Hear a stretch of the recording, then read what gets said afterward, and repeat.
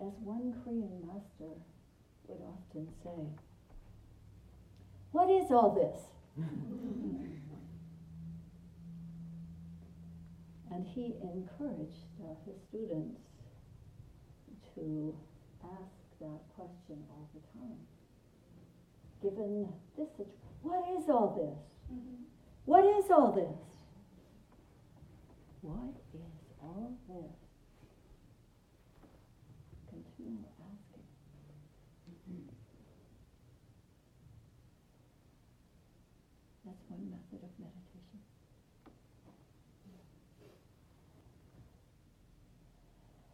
So there's a story which is always offered by one of the old monks or nuns in the monasteries to the new ones. And he or she gathers the new ones in the courtyard or the tea room after evening practice.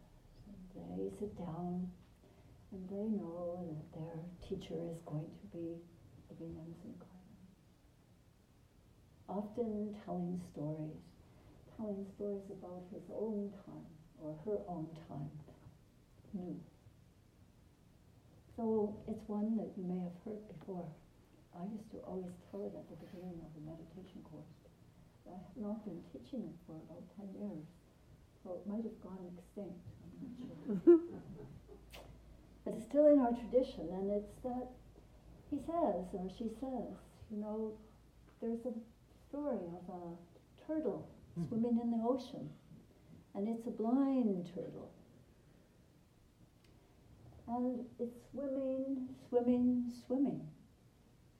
It's looking for a log which has a hole in it so it can pull itself up.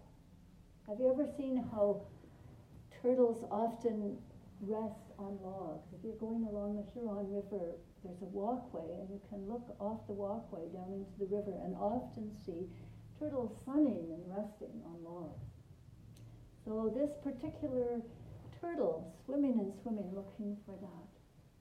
And in the vast ocean, the old nun or the old monk say, it's very, very rare that that turtle would find a log with a hole in it and be able to pull itself up. And then the old monk or nun would say, equally rare is it for you to be alive and to have a human birth. And also, even more rare, to have come to encounter the Dharma.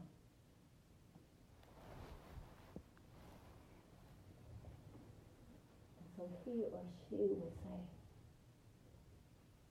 you must not take for granted this precious life that you have. And so I'm passing it on.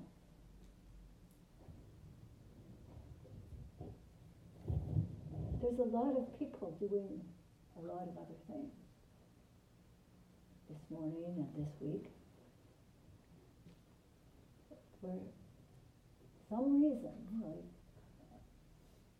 the process of cause and effect, here you are.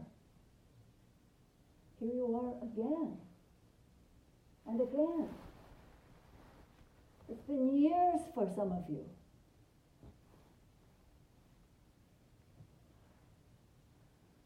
So I'm encouraging, and me too, here I am again and again.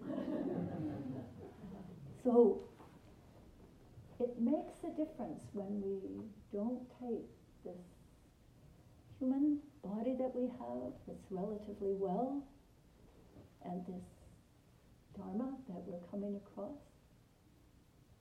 that's relatively challenging. Instead, we allow ourselves to realize what a privilege we have and to go for it. Yeah. So once again, welcome in from the tent. Good morning. Good morning. Morning, Sue. Yes, you have energy. Yeah. It's true. So, what is all this? What is all this? The Buddha's teachings are never mere theories, but always stand to reason. And he can be verified by our own first-hand experience. We always say, don't take any of this just because the Buddha said it, or Haju said it, or anybody said it. You have to put it to your own crucible and see if it indeed is worthy. In fact, the Dalai Lama is interesting. He said that, the Dalai Lama has a lot of faith in science, and he once said that, if science proves some Buddhist thing wrong, we better believe science. So that, in other words, most of the law, the Dharma, can be scientifically proven. Yeah. What a relief, eh? But it's nothing if you just keep it in your head and you do not have a first-hand experience with it. If you do that, then you can take it wherever you go. If you don't do that, you're just a talking head, or a thinking one. Yeah. Okay. So, this morning, I'm folding out from here. I would like to offer some Dharma, a little bit that I've been doing some research on, and then some stories. And particularly to do with the Dhammapada reading today. All virtue lies in detachment, is one of the lines. Do you remember that? Mm-hmm. So, in Buddhism, we say virtue is ethical and moral guidelines. So I like to review these with you because they unfold in a way to some of the teachings for today. Page 8.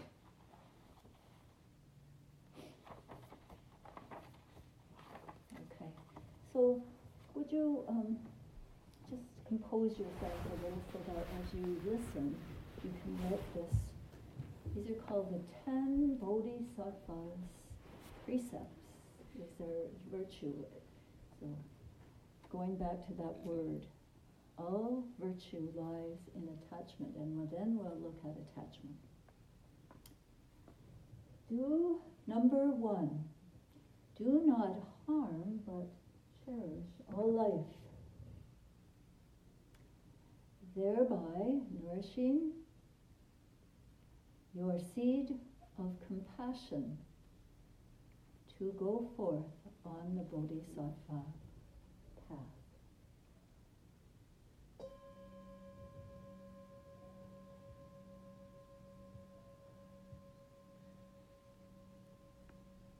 Two, do not take what is not given, but respect the things of others, thereby nourishing your seed of virtue to go forth on the Bodhisattva path.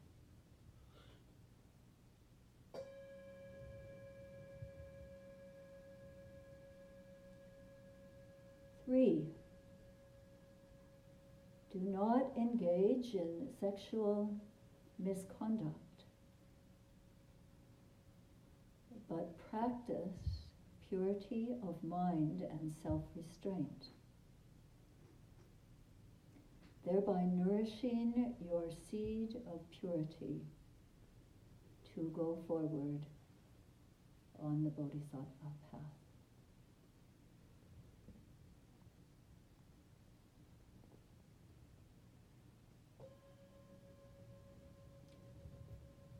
Four, do not lie, but speak the truth, thereby nourishing your seed of truth to go forward on the Bodhisattva path.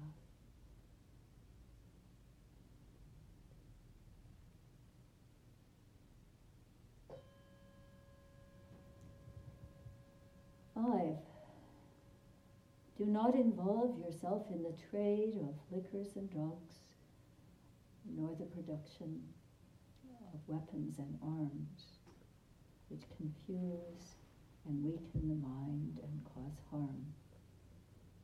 But keep the mind calm and clear, thus nourishing your seed of wisdom to go forward on the Bodhisattva path.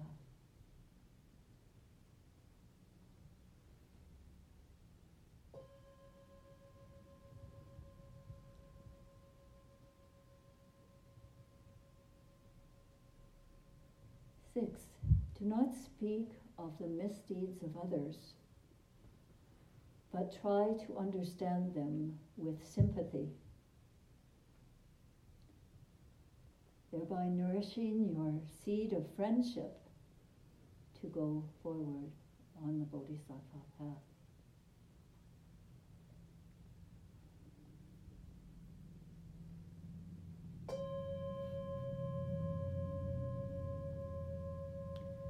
Seven, do not praise yourself nor condemn others, thereby nourishing your seed of respect to go forward on the Bodhisattva path.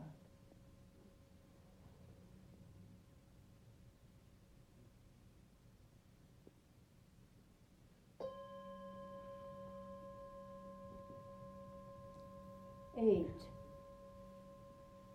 do not withhold your aid, material and spiritual, but give freely of yours wherever there is need, thereby nourishing your seed of wealth and generosity to go forward on the Bodhisattva path.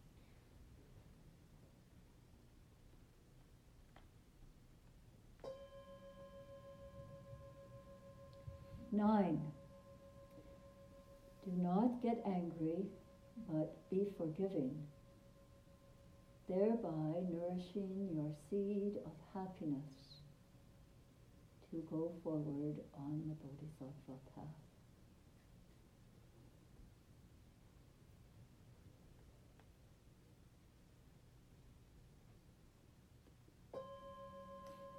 And 10, do not revile the Tri-Ratna, Buddha, Dharma, and Sangha, but uphold them, thereby nourishing your seed of faith to go forward on the Bodhisattva path.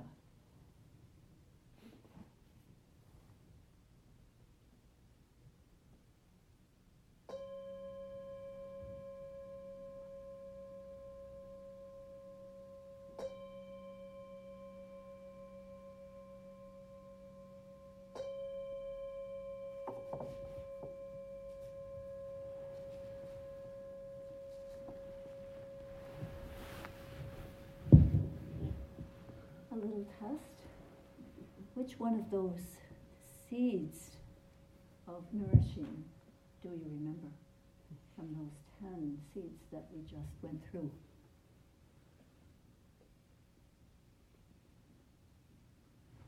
Do not speak others' truth.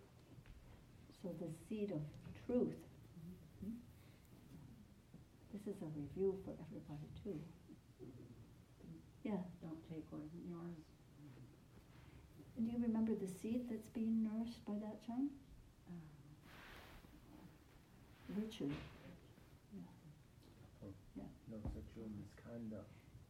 And what seed? Purity. Purity. Seed of purity, yes.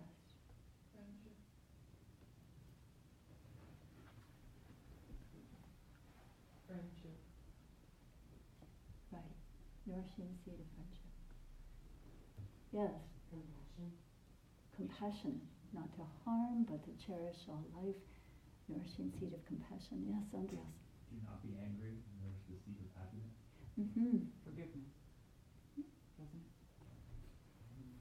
I think there's a couple more. Yes. Seed of respect. Yes. What was that? Like not be hubris and stuff. Or don't praise yourself. Yeah. Uh-huh. Never condemn. Seed of respect. Or condemn Wonderful. others. Seed of respect. Mm-hmm. Yes. Wisdom. Yes. I think that's the one with the Uh-huh. Not getting intoxicated.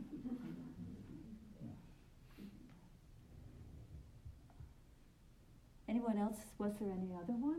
Not selling firearms, so not producing firearms. Uh-huh. And that was also the seed of wisdom. There's just one more that no one has it. True Speak, rot. ill of others, something like that. Of the Buddha, Dharma, and Sangha? Of other people. Do not speak poorly of other people. Yeah. What's the seed you're nourishing when you write that, Scott?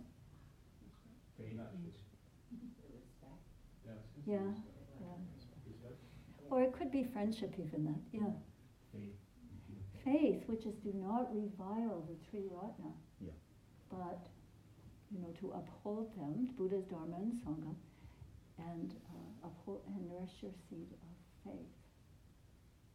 Now, one of the reasons I had a walk with one of our members, just a very short one, only about 2 or 3 minutes, and I asked her, what did you learn? And she said, I learned about this positive kind of approach to things, and it really makes me so happy. And I really appreciated what she shared, because it's really easy to think of the don't do this and don't do that and really get all kind of trying to solve the don't, instead of looking at the nourishing of the respect, of the friendship, and remember those seeds to water, as Thich Nhat Hanh would say. Yeah. So, to my notes a little bit. Yeah. So, desire, which this reading has asked us to leave behind, is related to craving. And craving is related to clinging. And there are 4 ways of clinging or desiring. There are 4 big categories. Clinging to sense pleasures. Pleasures of the ear, the tongue, the eye, the nose, the skin, and the mind.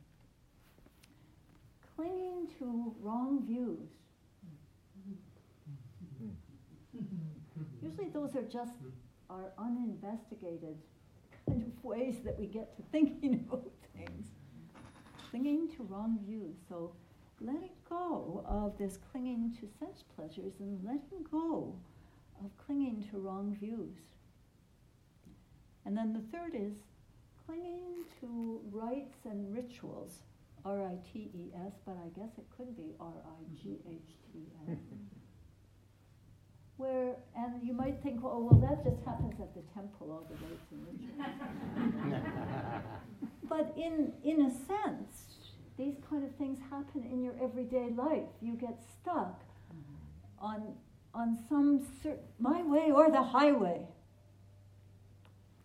And it's hard to see beyond that. So releasing, or clinging to rites and rituals. So clinging to sense pleasures, clinging to wrong views, to rites and rituals, and then clinging to a doctrine of a solid self. This is often the most tenacious form of clinging. Desire, me, my way, just that. And so the Buddha in this reading is saying, let that go. Open the eye to see what's beyond. It takes a little bit of courage. And it can be looked at in terms of what seeds we water, wholesome ones or unwholesome ones. In our Buddhist tradition, we say there are several levels of consciousness. One to do with each of the senses, and then there's the alaya consciousness or store consciousness, where within this consciousness, which interpenetrates the other sense consciousness, are what are called bijas, B-I-J-A. And bijas are kind of little patterns, mental factors they're called. So there's wholesome ones and there's unwholesome ones, and I'll give you some examples. Unwholesome unhappiness, anger, discrimination, delusion, envy, selfishness, worry, doubt, greed, and more. Altogether there's 52 wholesome mental factors: joy, happiness, love, loyalty, reconciliation, confidence, faith, energy, concentration, wisdom, goodwill, loving kindness, equanimity, compassion, sympathetic joy. And if you look into the Abhidharma, you will find all the 52. So it's a mix of wholesome and unwholesome. And so the practice is to emphasize the wholesome and not water the unwholesome. And sometimes we think in solving things, well, if we really get into the unwholesome, that will do it. And maybe sometimes it will, but a lot of times it's dragged out and it doesn't give us much opportunity to be a little more joyful than that. And that the fact that the positive often begins to overshadow. The wholesome overshadows the unwholesome.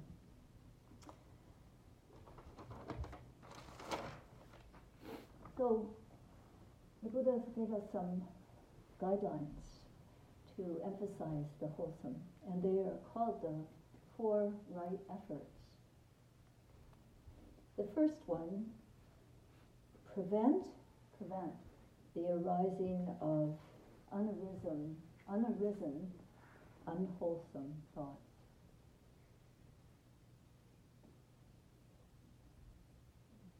The second one is to abandon. So this first one is prevent, and then if wholesome thoughts do arise, let them go, abandon, overshift them.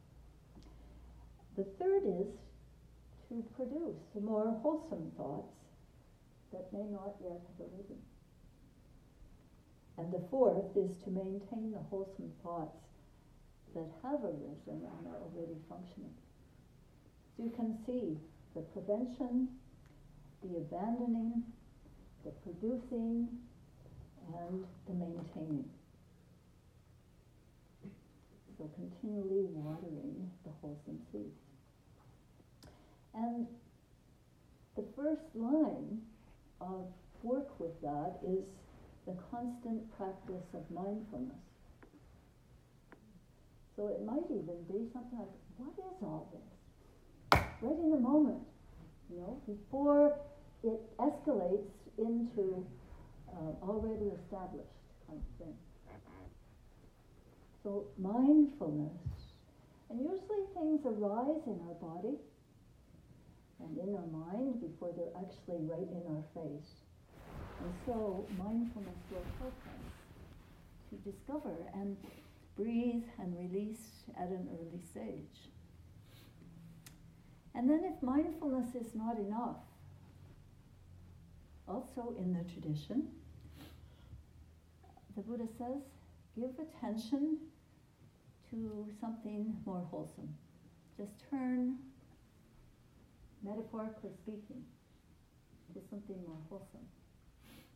It could be something in the mind, it could be something in the way of speech. I did a poor job of that the other day. Some really stuff, I thought about it, and then it came out, And then it was too late. I didn't catch it. The next one is to reflect on the danger of unwholesome thoughts. So the first one is to give attention to something different, and then sometimes just think, if I keep being jealous like this, or if I keep being angry like this, what's going to happen? Mainly, I'm going to become Mr. or Mrs. Jealousy or anger. If you think of it in that way, then it's a little motivation to change speeds. The third thing is try not to give any attention to the unwholesome stuff that comes up. And it's interesting, the Buddha said, if all else fails, you grit your teeth, put your tongue on the back of them, and just do something else. And sometimes we say, we have to leave the room right now. Or I just have to shut down my computer right now. Or I have to say goodbye right now. Yeah.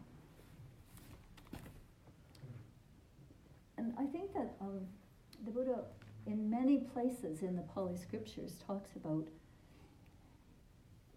how to work with, for instance, ill will. Over and over he say, work with loving kindness practice if you feel ill will. And if you feel yourself with a streak of cruelty, and I never thought of it that way, sometimes that's in me, I'll say something, and it's really cool. The counter practice is compassion. And if you have a kind of envy, jealousy, aversion, or boredom, sympathetic joy. Practice of it. And then for those with lust and greed, equanimity. I'm saying all these, it's a really lot to take in. So Buddha only points the way. We have to delve in to this and see for ourselves. And by this practice, what is this? What is this? What is this? And then you can Google almost anything and find some very good stuff in response. And begin to study it and begin to be fascinated by it. Isn't it wonderful? Find something that sort of articulates just what you've been wanting to learn about. It is you who must do the work. The Buddha only points the way.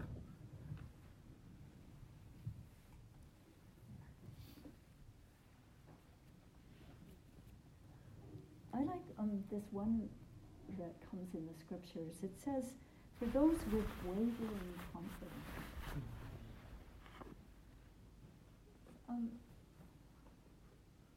The Buddha prescribes meditation on the Buddha, the Dharma, and the Sangha. And lots of times, when I, like this with this one, I think, how would that work? I mean, I don't know. It doesn't make sense right away to me. So what I've found is that I have to try it for a while. That's happened in a lot of cases. I feel like over the years, the meditation that I've learned, I've been given the guidelines and told to do this and that. And it all just is obtuse to me sometimes. But then I say, okay, let me have trust in this. Let me put my faith in it and work with it to see for myself. Because Buddhism, another name for Buddhism, is see for yourself.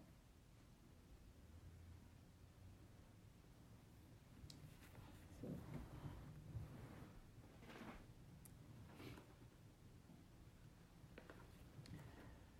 Okay, so as you're going through this process, and many of you have taken the Buddhist precepts, and today there's going to be an orientation. If you're interested in taking the precepts, working with these guidelines, working on nourishing the wholesome seeds, which is going to be a lifetime of practice. It's not that just so you come and you do a few things and that's it. No, it's always unfolding. And it becomes the raison d'être for being, is this unfolding of our growth as human beings, of our capacity. It's not always easy. And meditation is one of the bottom lines along with the teachings. So besides the opportunity, and Mosamsam, could you put your hand up? Mosamsam is one of our Dharma guardians, and she's been helping Maum and all of us with precept training and the precept meetings that are going to be starting to take place. And she's going to do an orientation this morning to it for any of you who might be interested in formally kind of taking this on. It's all very well, well, that's not pretty good, that's pretty good. But this is offering a little step beyond that. And then this coming week, we are starting our Spring Yongmen Zhongzhen, which is an intensive meditation retreat. And there is nothing like the kind of work that you can do with your mind during a retreat. It's wonderful if you're meditating regularly right now. It's really huge kind of rhythm to have in your life, one of the most important. If you really want to nourish that, then doing some retreats, and we start on Wednesday night, we go through Sunday morning at 9. And you can come for a part-time or a long time, the whole time. Would you please consider it? I'm sure that I could ask for testimonies about people who've gone to retreats, and they'll say, yeah, I can see there's some nods around. We have our oldest member, he's even older than me, coming from Lorien, he calls himself an old skin bag, and because that's a saying in the tradition, that we're all old skin bags, this bag of skin. And to him, doing a Yongmen Zhongzhen is the most important thing. And we have some people coming from our Chicago temple, and some folks from local. So please consider it's an opportunity to sit longer than usual. There will be Dharma talks. There will be opportunities for one-on-one about your meditation practice. And best of all, there will be other people with you who will inspire you more than you can imagine. That's the way it is with good things. If you're doing a good thing, it can be very inspiring, no matter where it is, to others around you. Yeah. Okay, let's see what we're doing for time. Wow, I had all these stories. I like stories the most, but let me see which one might be good.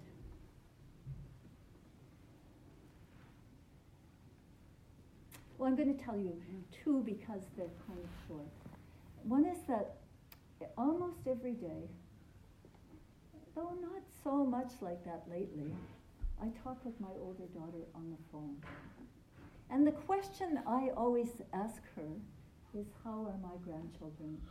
How is Eve doing? Tell me stories. How is Finn doing? Tell me stories. How are you doing? Tell me stories. Because I'm kind of very enthusiastic about storytelling. And so I usually walk and I listen, and I'm really happy to hear about my grandchildren, most of the time. Okay. Yeah.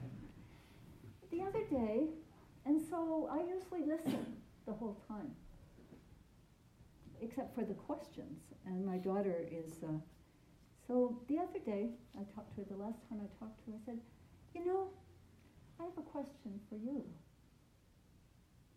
I said, I'm having this situation, and I don't know how to deal with it. Could you please help me? And oh my gosh, She was really good. It made me want to just always ask her, you know, I'm having this issue. Could you please give me some perspective on it?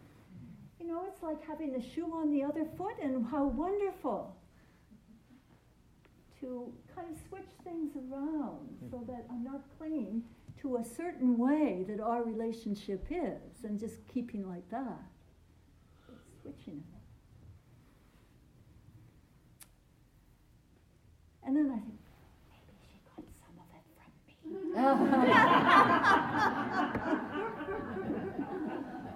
Of course not. It's really been her own tough and challenging journey. Okay, so the next story is that just before I came over here, I was sitting on the toilet. You know, if you listened to Dr. Lou last week, he said, you know, it's really important to poop, and you got to do it twice a day. And so when here I'm coming over, and I think, oh gosh, I better poop. You know? And in the middle of the poop, they're knocking on the door, and I'm working on. Before I was pooping, I was working on this.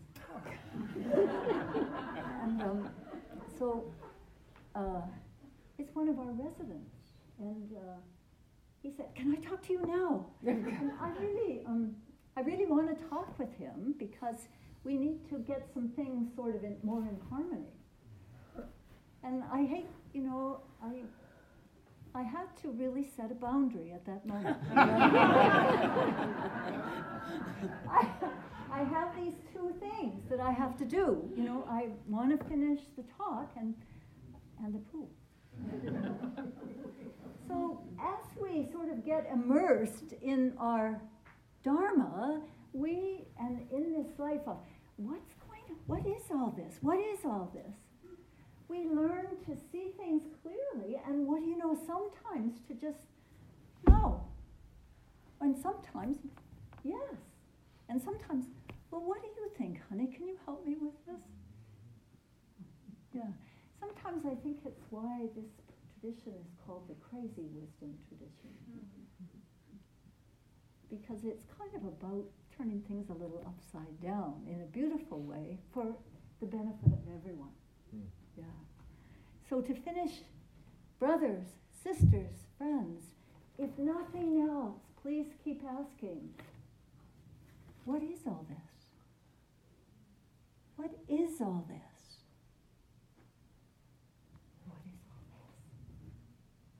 Amen.